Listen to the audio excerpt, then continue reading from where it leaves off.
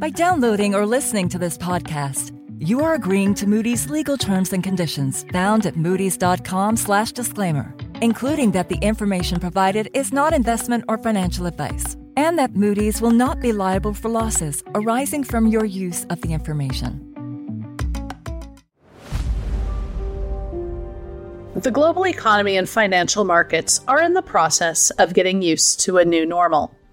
They're still adjusting to the rapid increase in interest rates that we've seen over the past 19 months.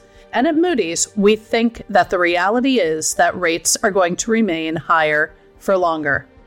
Global economic growth is going to be pretty lackluster in 2024, as higher borrowing costs and tighter lending standards just make some things like buying a house or a car or making investments in a business significantly more expensive.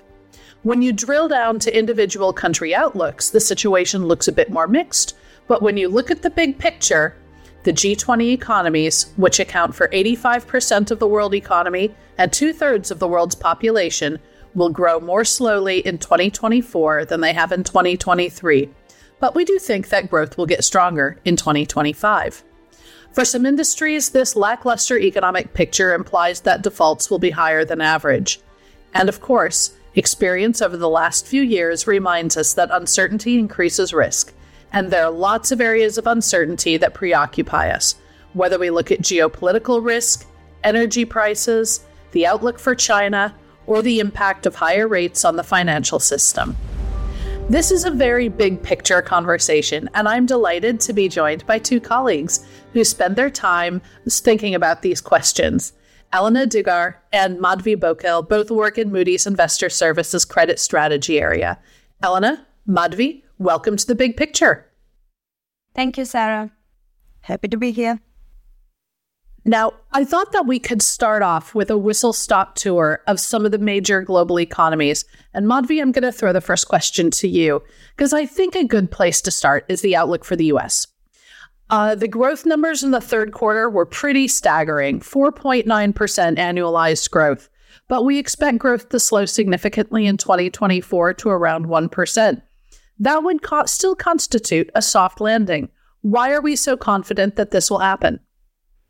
Well, Sarah, it is US data over the last several months, which is strongly suggesting relatively smooth rebalancing on several fronts.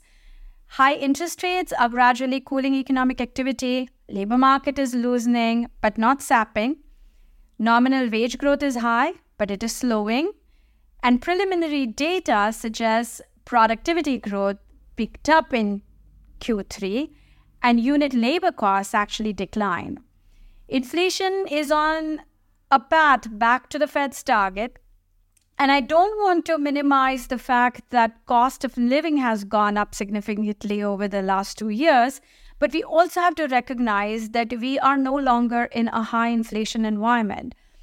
So all of this, when we put it together, tells us that the economy is rebalancing quite nicely. And looking forward then, a few quarters of below trend growth, which are implicit in our growth forecast of 1% for the US economy in 2024, should see the US economy on the other side of the inflation picture in 2025. And that is why, Sarah, we think that the economy can achieve a soft landing, of course, provided it is able to digest the rate hikes so far.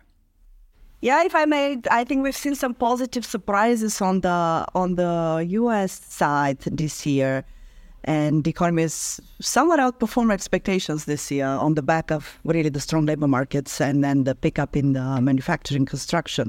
But we are starting to see cracks on the consumer side. Consumers are getting pickier and choosier. And the higher for longer rates will result in a slowdown over the next year. Well, bearing all of this in mind, what do we expect from the major global central banks, particularly the Fed and the ECB? Sarah, most central banks are done with rate hikes. The Fed and the ECB are too. The monetary policy is appropriately tight, and we expect the Fed and the ECB to hold rates here for the next few months and continue to monitor incoming data for further signs of improvement in the inflation picture. Now, by the second quarter of next year, we think the current stance will be too tight because, remember, monetary policy affects the economy with a lag. And we think it is very likely that they will begin cutting rates in the second quarter. And the ECB may even cut sooner than the Fed, given that the euro area economy is weaker and the credit conditions there are tighter. One more point, we are likely to see the Fed's communication shifting from an emphasis on price stability to their dual mandate of price stability and maximum employment in coming months. And likewise, the ECB's communication is also likely to become more dovish. Now, as regular listeners know, I sit in Europe. And from where I'm sitting, the economic picture certainly looks a lot more gloomy than the picture that you painted for the US, with the economy basically stagnating. Now, the picture looks different from country to country, and there are some bright spots in Europe. But if I think about the euro area as a whole, inflation is down in part because energy prices are lower, and yet economic conditions are still gloomy. So, Madhvi, what do you think is going on here, particularly thinking about Germany, where we're seeing some of the gloomiest numbers? The euro area and Germany in particular have been hit quite hard by a series of unfortunate shocks. First, it was the supply shocks during the pandemic. Germany's auto sector was hampered by semiconductor shortages. Then we got the energy price shock, which increased the costs on households and businesses. And now, interest rates and lending have significantly tightened. All of these have disproportionately hit the German economy because of its very large manufacturing base. And as you know very well, Sarah, manufacturing tends to be energy intensive. Manufacturing and construction also tend to be very interest sensitive. So it is not a surprise really that the German economy is languishing and Germany is at the forefront of the slowdown in Europe. That said, the German unemployment rate is still quite low. And if the labor market stays the way it is, it could continue to lend support to domestic consumption. Still, I think we should acknowledge that Europe really dealt with the energy transition, again, better than expected. We only got a mild contraction this year. This time last year, we were talking about the risks of a much deeper recession, which didn't materialize. So some of the energy transition went smoother than expected this year. We are less worried, I think, about energy transition risks through this winter compared to last one. Still, the outlook is somewhat gloomier than in the US, and the risks are still high in Europe compared to the US. Well, I think the next stop on our whistle-stop tour has to be China. Growth in the first half of this year was pretty weak, but it looks like it's starting to pick up a bit. Does this mean that China is out of the woods? And how are we thinking about some of its structural issues? Look, China's economic activity in the first half of this year has been quite tepid. We are seeing some stabilization on the back of stimulus measures from the PBOC and other authorities. The economy faces multiple challenges, though. The property sector remains a drag on growth. Exports are at best flat, so not a source of growth. Private consumption has picked up in the third quarter, but there is some room there.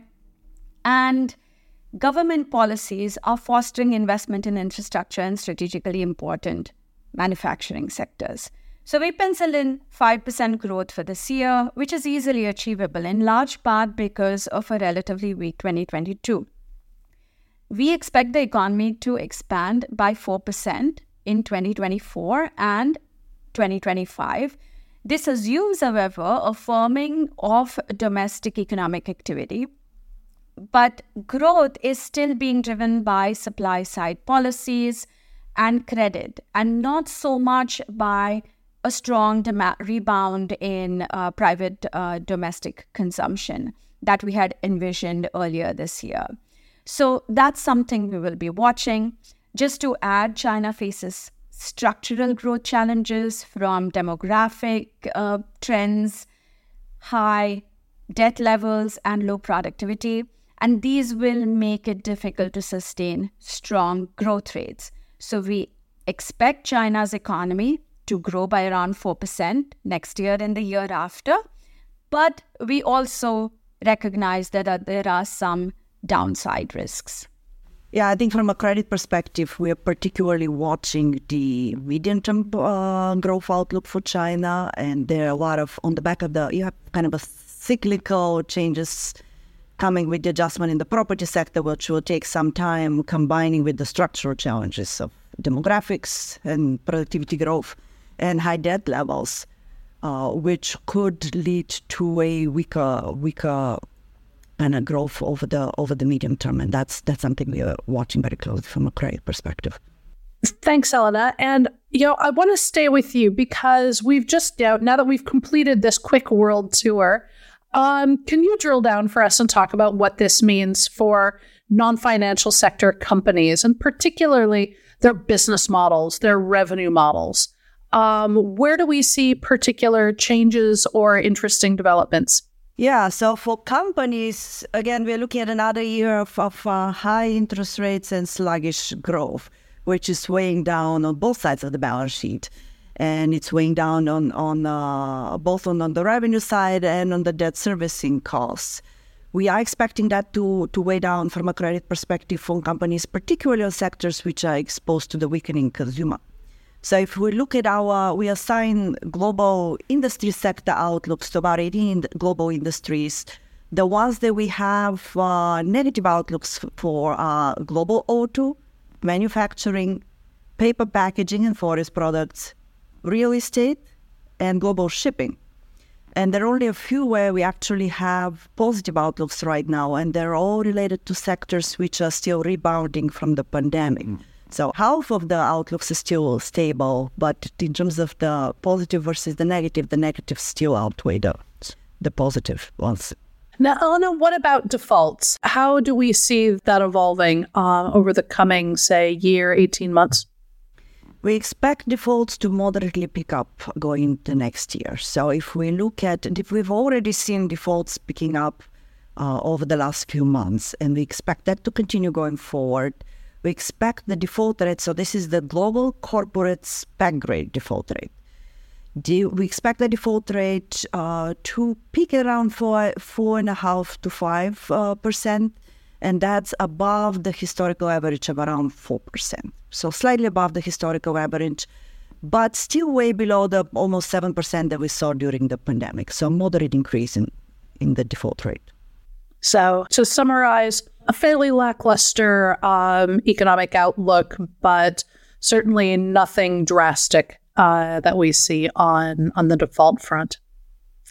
Now, just to close, I would really like to hear from each of you what are the most important risks that could really change this narrative. Elena, what do you think?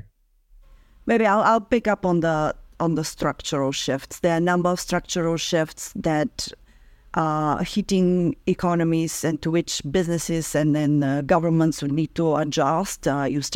Climate risk is one. You have adaptation to new technologies which are coming fast and furious. And then you have the longer burn of just demographic changes that is ongoing. And all of those will challenge existing business and the revenue models. That will create opportunities as well, but they will require both companies and governments to adapt. And Madhvi? There are a multitude of risks that make for an uncertain economic environment. And as you know, Sarah, high uncertainty impedes long-term decision-making. Firms do not like to invest or make expansion plans in an uncertain economic environment. Risks that stand out for us are high interest rates, commodity price shocks, geopolitics, and climate shocks. This environment is not all negative for everyone, though.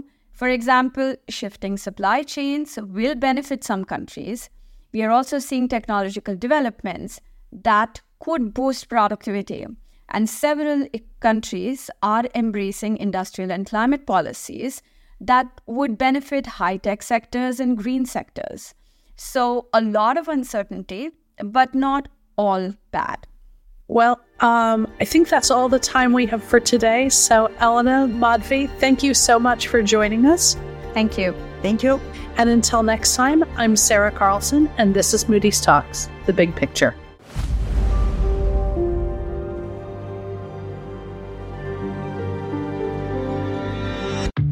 Thanks for listening to this Moody's Talks podcast. To find out more about the topics discussed, please follow the links in the show notes. You can check out other Moody's Talks podcasts by visiting moodys.com/podcasts.